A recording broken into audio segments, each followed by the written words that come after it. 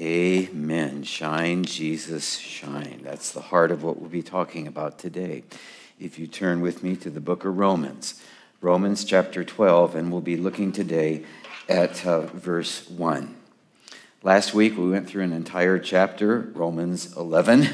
This week it'll be a single verse. So if you thought I covered too much last week, I'll make up for it today.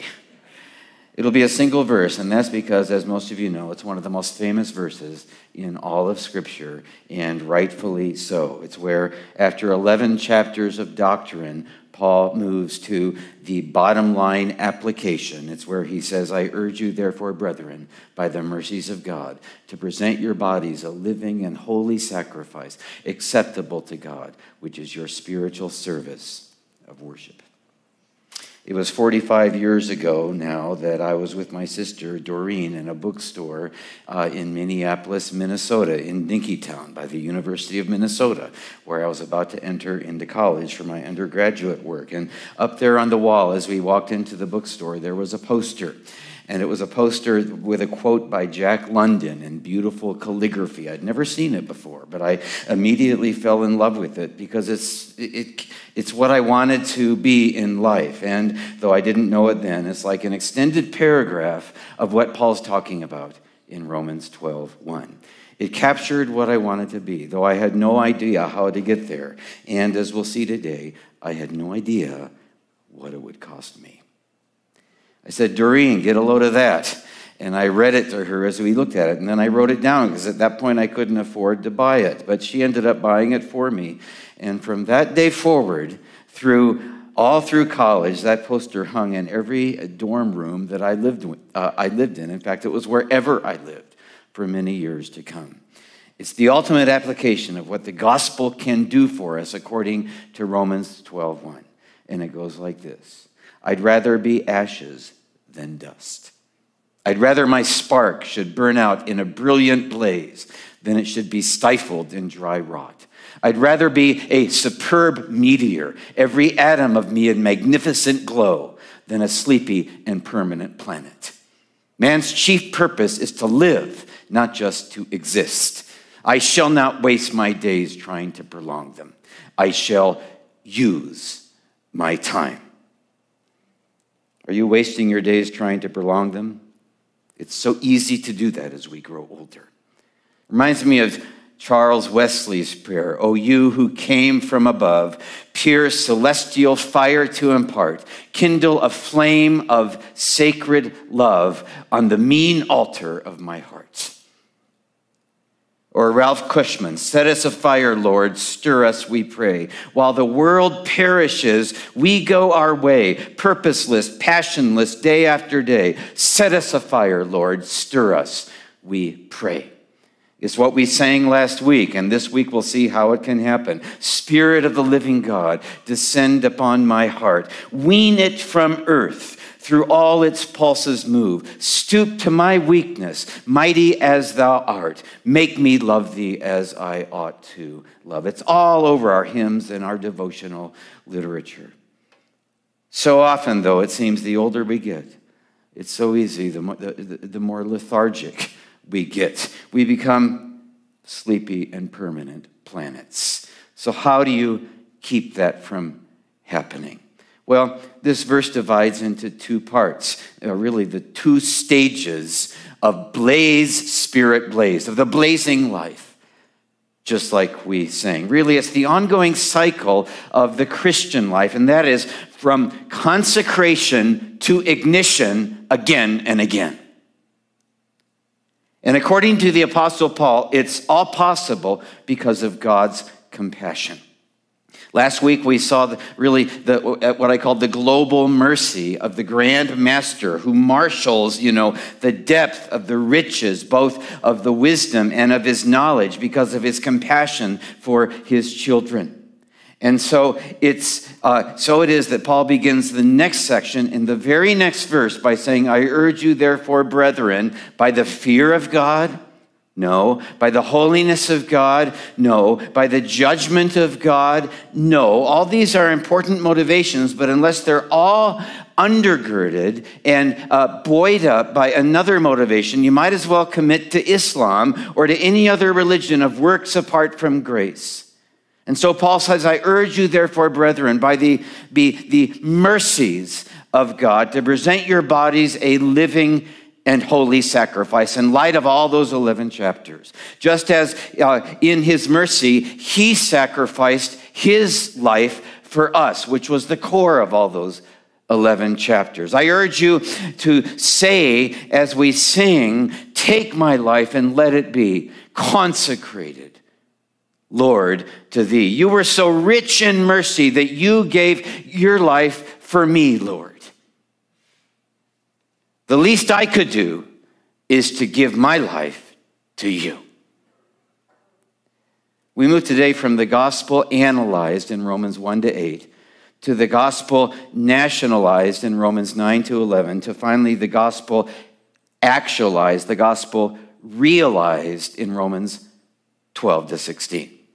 And how do you actualize the gospel in your life? Well, he goes on to say a whole lot by way of application. But the bottom line, according to Romans 12:1, is by giving your life to him.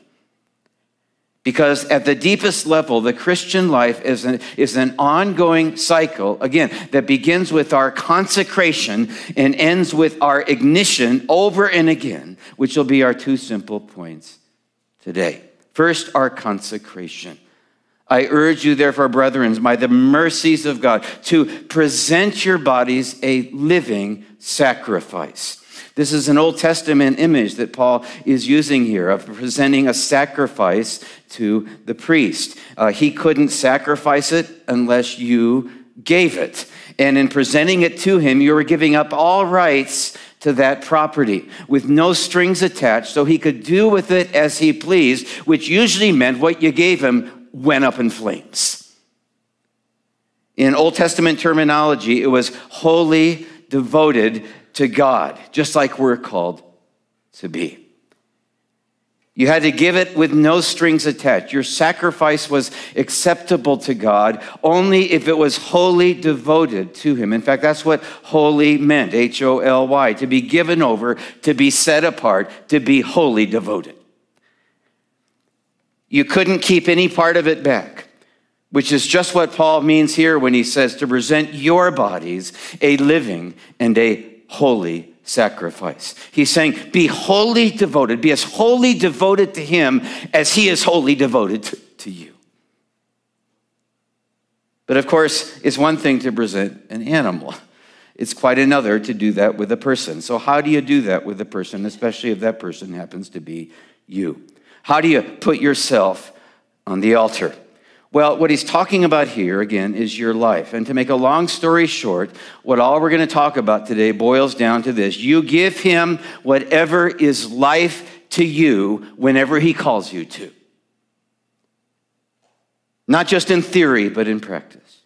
You give him whatever is life to you whenever he calls you to.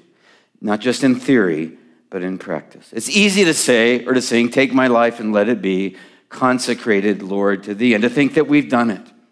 And we did that when we became Christians, at least as much as we were able to at the time, which is all his love requires and his mercy. Really, not even that we give ourselves to him, but that we think that we have. The intention is what he cares about.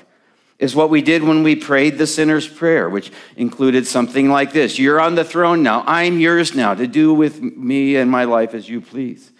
Though, of course, we had no idea what we were saying. We didn't know the half of it.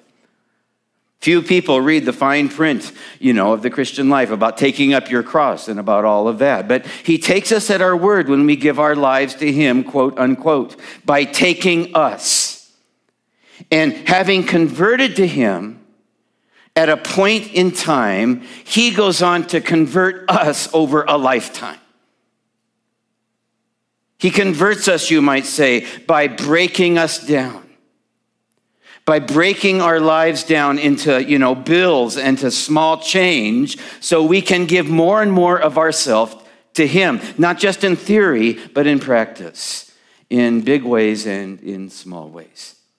It's not being preached much these days, and that is, as we'll see, that real conversion is all about consecration.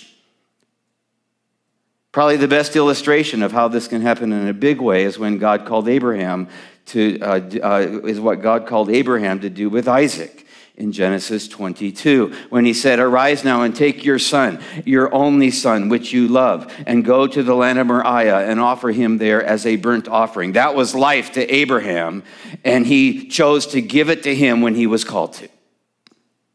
And Abraham did it. In that case, he didn't have to kill it, though in some cases we do have to. But he proved his willingness, and so God went on to say, "Now I know," Genesis 22:12, "that you fear me, since you have not withheld your son, your only son, from me. You prove that you love me more than him." And Abraham went on to glow magnificently over a global family. As it says in verse 16, "Because you have not withheld your only son, indeed, I will greatly bless you, and I will greatly multiply your seed as the stars of the heaven. And in your seed, all the nations of the earth will be blessed, because you obeyed my voice." You love me more than anything. He had actually already given up a whole lot. He gave up his homeland, his relatives, his creature comforts, and a whole lot else. Surely that would have been enough, you'd think. I don't know about you, but I've said that too.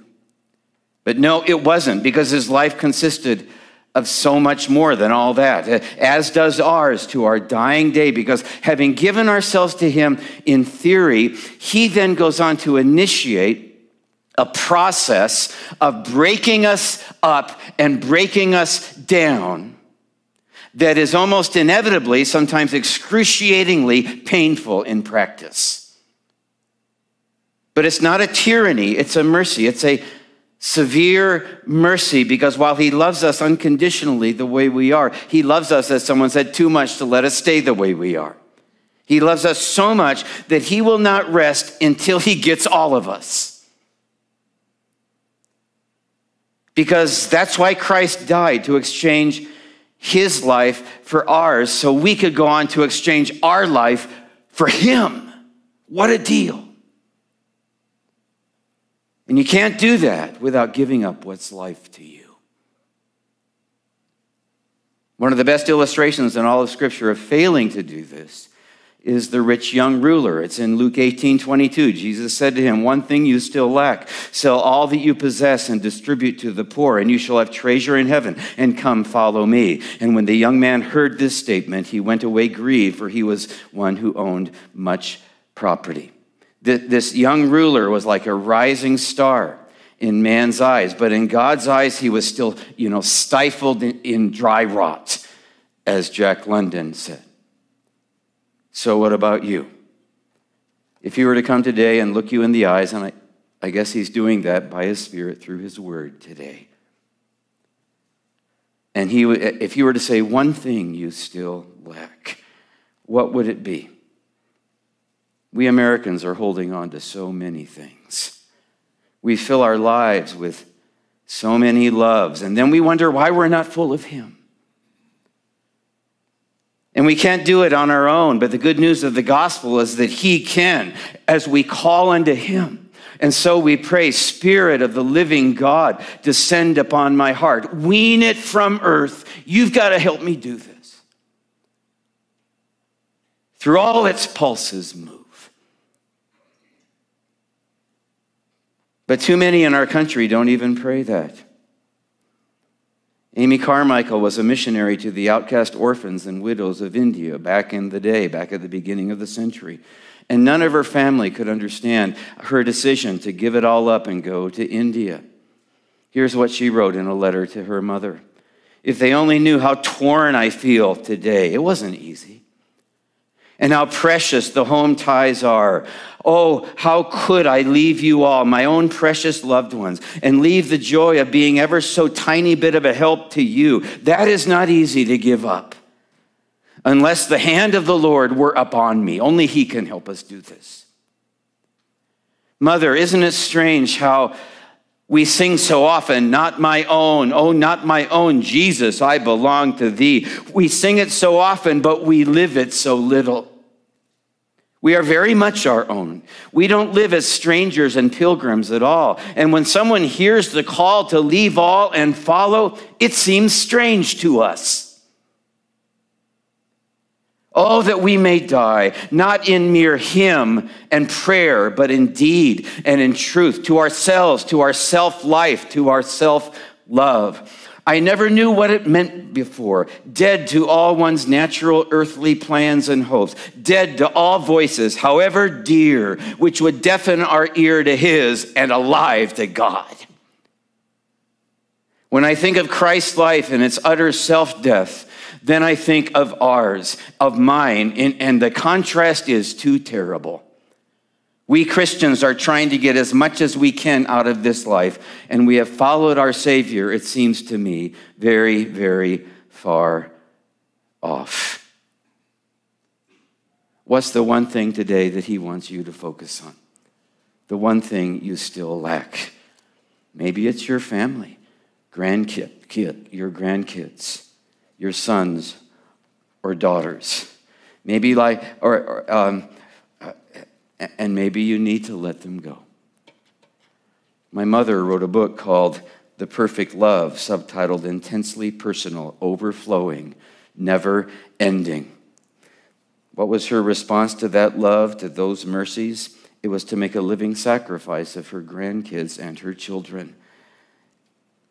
For me, she said, there was one real sacrifice in living and serving in Asia most of my adult life. Being separated from loved ones, and especially from our grown children and later on our grandchildren. We have 6 of them, with ages ranging from 16 to 4, each so unique and special. Often longings to see and hold and talk with them would flood my heart. At those times, it would help so much to present both my children and my grandchildren and my desires to the Lord as a love gift. That's Romans 12:1.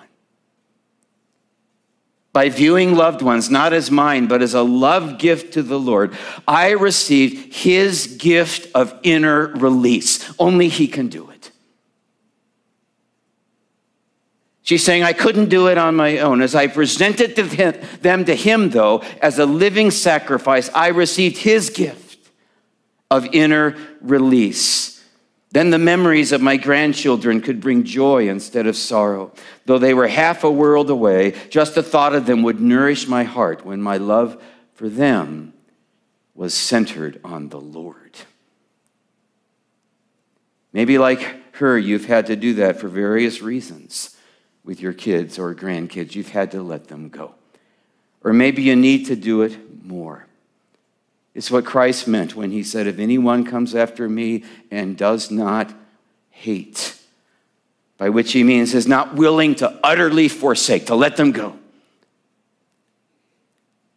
His own father and mother and wife and children, just like Abraham did. And brothers and sisters, yes, even his own life. He cannot be my disciple. Whoever does not carry his own cross and come after me cannot be my disciple. Luke 14:26. And there are so many disciples who think they're disciples in the American church, but are not. It's what Christ meant when he said, if anyone wishes to come after me, he must deny himself and take up his cross. And I hate this word, take up his cross daily and follow me. Luke 9:23.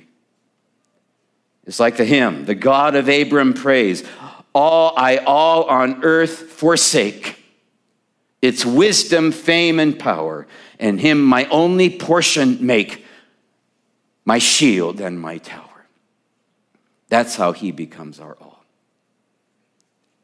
Can't do it on our own, and so we pray, take my life and let it be consecrated, Lord, to thee. Because the answer to this cold heart of ours is to be set ablaze by the love of God. And for there to be a fire, you got to put something on the altar. Can't be a fire without that. Which he does again and again in answer to our deepest desires that he placed on our hearts when we first believed. I've grown to call them my deaths, after what Paul said to the Philippians, counting all things as loss, as dung, for the sake of gaining Christ, the fellowship of his suffering that he talks about there, and the power of his resurrection happens only on the altar. But the problem with being a living sacrifice, if you're anything like me, is that you can crawl off the altar. It's hard to stay there. And so often, in his mercy, he keeps us there. And it's not a pretty sight. If you really understand what Paul's talking about here from an Old Testament perspective, it's a pretty painful sight. At first, anyway, it means a living death. We tend to view Romans 12:1 through, rose-colored lenses, when in fact, it's dripping with blood. A sacrifice in the Old Testament was bloody. It was costly. It was grisly. Which is good news if you think about it, because it means that just because it's painful for you to do this, just because it feels awful, does not mean you're less spiritual. Christ hated the cross. He despised the shame. But he knew what it would gain everyone, including himself. Kierkegaard wrote a powerful book about what it must have been like for Abraham, what each step of the way must have been like, and the long climb to Mount Moriah to sacrifice his only son. What was it like? Well, it was like the title of the whole book, called Fear and Trembling. Seems like anything can be fair game. Might not be riches, but it's going to be something. It's happened over and again in my life, as I know it has for many of you as well. Yes, I gave my life to Christ once when I became a Christian, but I had to consecrate myself to him many times since through these large bills and small change that he breaks it up into. It's like my dad used to say, Christianity is one big yes and a million little uh-huhs. Until you ask, can't you leave well enough alone? Haven't I given enough? It's a million little uh-huhs taking up our cross daily. And so again and again, I've had to say, Lord, save me, help me do this in big and little ways at your beck and call. Anything's fair game. When I was 10, I took all my Superman comics and threw them away because I came to see that they meant more to me than God. He was my hero, not Christ. Anything's fair game. I wrote a book once that became life to me. And so God took it. But it took 40 rejection letters from 40 publishers before I finally got a clue that he wanted me to let it go. That was hard.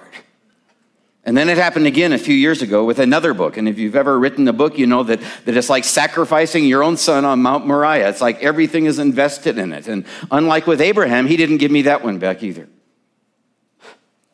We thought one of our children was going to be born with a severe deformity. And so through those long months of pregnancy, we had to put him on the altar too.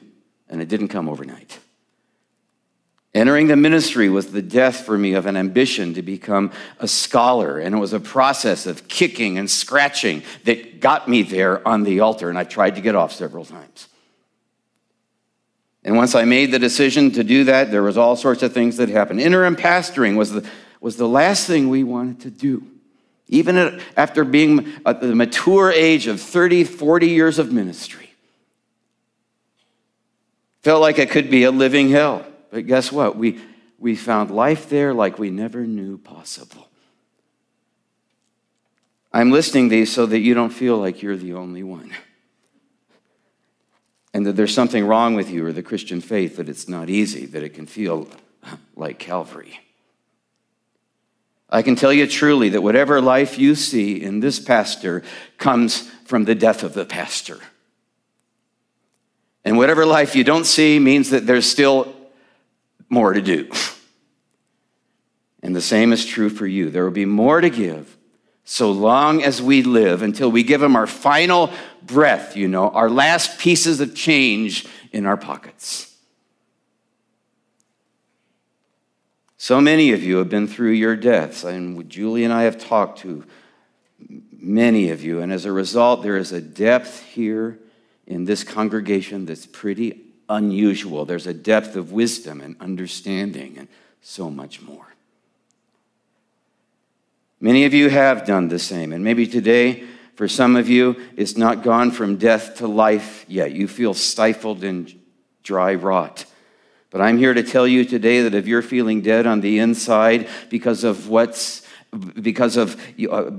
offered what's life to you, he will kindle your life anew. If it's not in this life, it'll be in the glory that will shine brighter with his fire forever as a result of your death. Every atom of you in magnificent glow, thanks to every atom in you dying. Forever and ever. Today, God's saying to some of you, because you have not withheld your son, your only son, indeed, I will greatly bless you.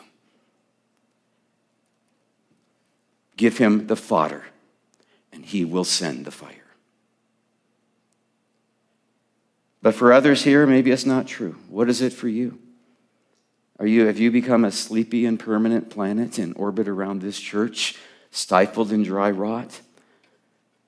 Have you, like Amy Carmichael said, been trying to get as much as you can out of this life, following the Savior only from afar? Maybe you need to get up there on the cross, out of your comfort zone, out there in some ministry. Maybe it's your time that you need to offer more of. Maybe it's your talents. Maybe it's your tithe.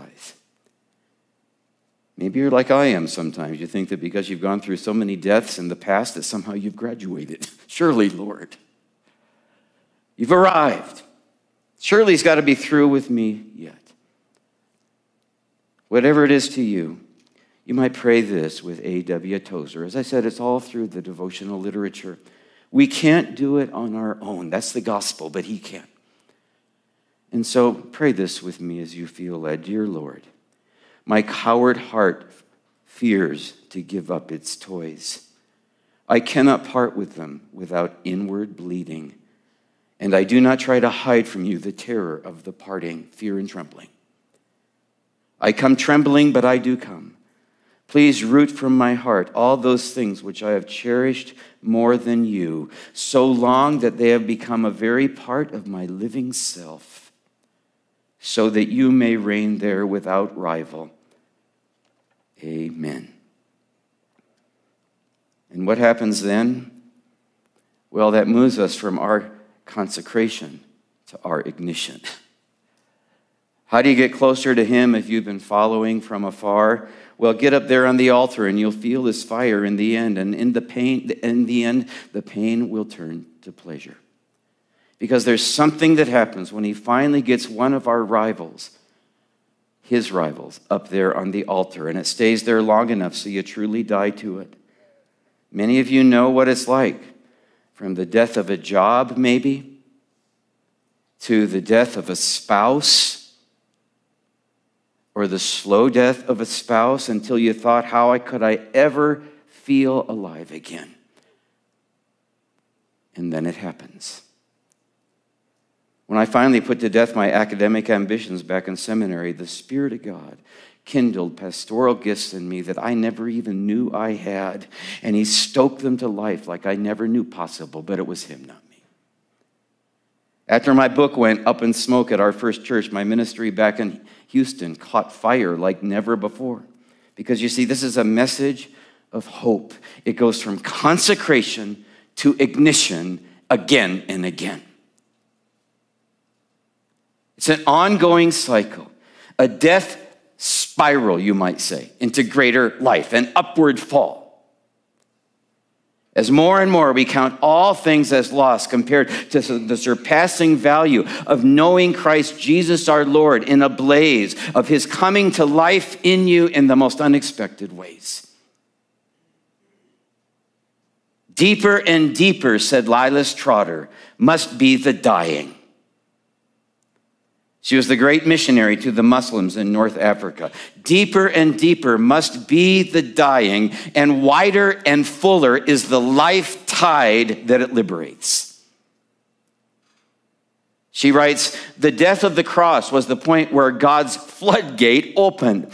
And to that gate we come again and again as our lives unfold. And through it we pass, even while still on the earth, to our joyful resurrection, to a life each time more abundant, for each time the dying is deeper as we grow older.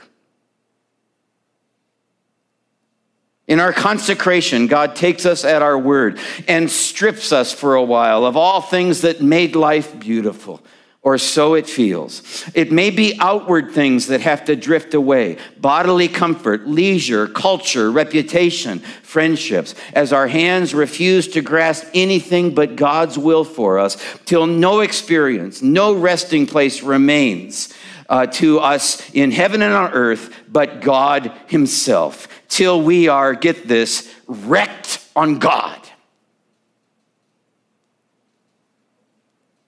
That's Calvary. When this happens, she says, have faith like the perennial flowers do at the end of their season. Have faith to let old things go. Even when a plant's flower is reached, it is not a finality. There is no end in nature, but every end is a beginning.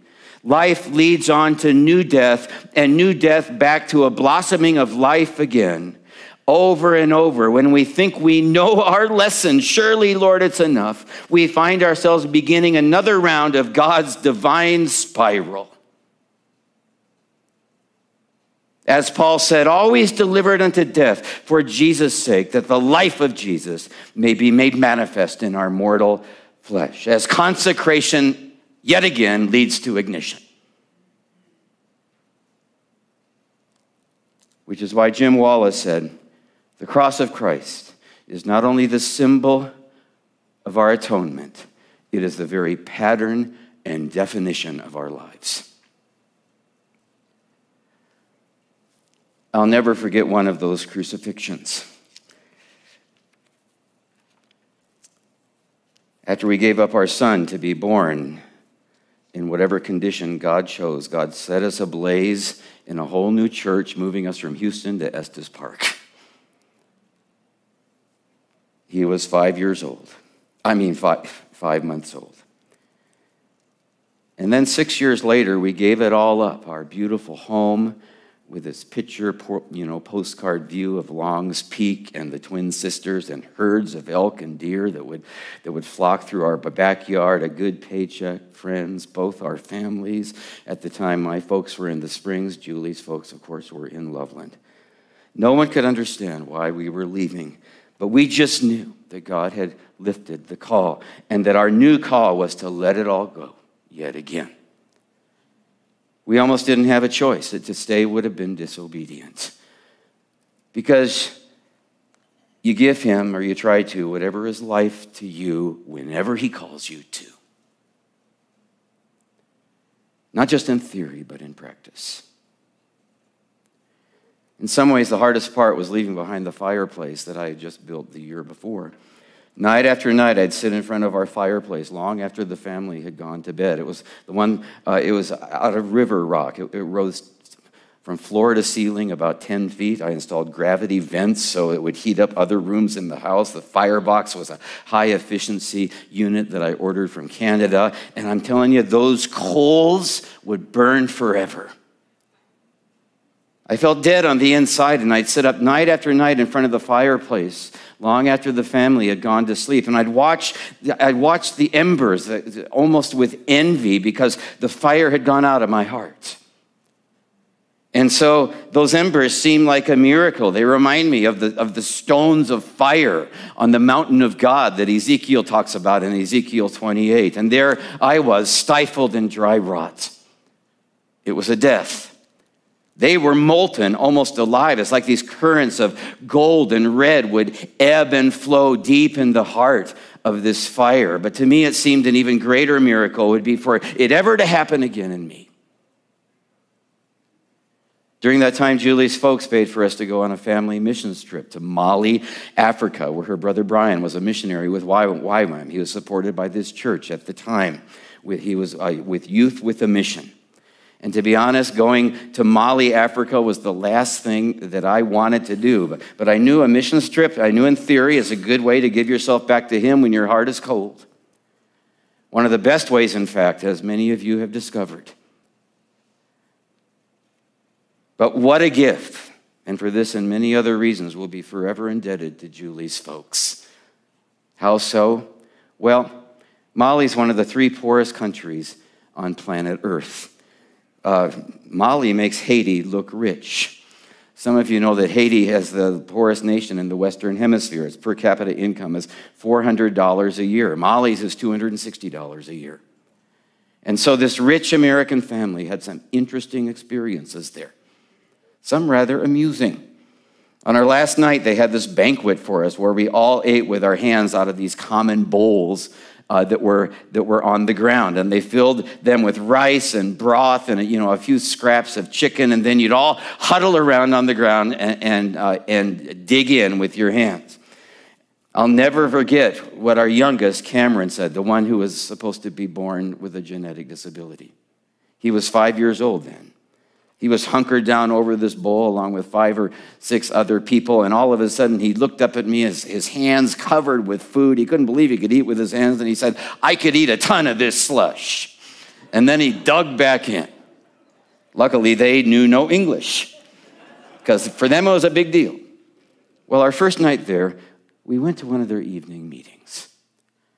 There was some teaching, and there was a whole lot of singing. Do those Africans know how to worship God or what? And there was no electricity, so they had this little generator outside for the lighting, and it kept breaking down, so the lights went on and off, but they didn't even notice. And at one point, one of the leaders stood up. His name was Denny. He was a French-speaking man from Switzerland. He was on the opposite side of the room, and he said a few things, and then he turned and looked right at me. And he spoke French, so Julie's brother started to whisper to me the translation of what he was saying. He looked at me, and he said something that might be true for some of you here today. He said, "There's a man who walked in this room tonight," and I wrote it down afterwards, "and I saw in his face one whose life has turned into ashes, and he yearns for the coals to be bright again." That's the exact image that he used, right from our fireplace. He's confused about many things, and he must stop trying to understand God's ways with just his mind, because God's ways are not our ways. And you must humble yourself and let people pray for you, and the coals will be rekindled. And then he sat down. I would have crossed the ocean to hear that word. Maybe it's a word for some of you. After the meeting, Julie suggests that we ask him to pray for us. And I don't know if it was my pride or what, it probably was, but I said no. Maybe next week. Never do today what you can put off till tomorrow, especially if it's humbling. That was our first night in Mali. At the very end of our time, we went to another meeting. It was before the banquet that I just told you about. And at the end of the meeting, before we ate, Denny stood up again, and once again he looked straight at me. And here's what he said in front of the whole group, Julie's brother translating at my side. He says, "I look in your face and I see a man who's been in a deep well." And I'm thinking, that's the other image. How did he know? That was the other image that I've been thinking about for over 2 months out of Psalm 103, who redeems your life from the pit, deep well. So many times I wondered, Lord, will you ever redeem my life from this pit? Maybe you've been wondering that. And now I hear Denny, who I never met, saying, "I see a man who's been in a deep well. You've been doing everything you can to climb out of it. And by his grace, you are almost free. But only God can deliver you." And I'm here to tell you that God brought you to Mali, Africa to give you hope, because your well will be filled to overflowing. And I thought of what he said 2 weeks before. You must humble yourself and let us pray for you. And he said, only God can deliver you. You must let us pray for you. And I felt Julie's elbow at my side. And so I said to her brother, ask him if he'd pray for me. And he translated my request, and Denny got back up, and I stood up, and I walked to the front, and he put his arm around me.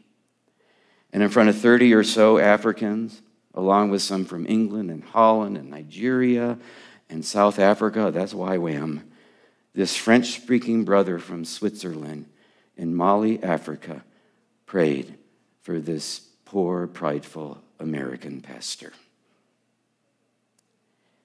He prayed the most fervent prayer. And though I didn't understand it all, I felt my heart strangely warmed, like with burning coals from my fireplace, from the mountain of God. And God led us into a whole new chapter that rekindled the fire like never before. And God knows it wasn't just me. It's hardly at all me. It was Julie's elbow.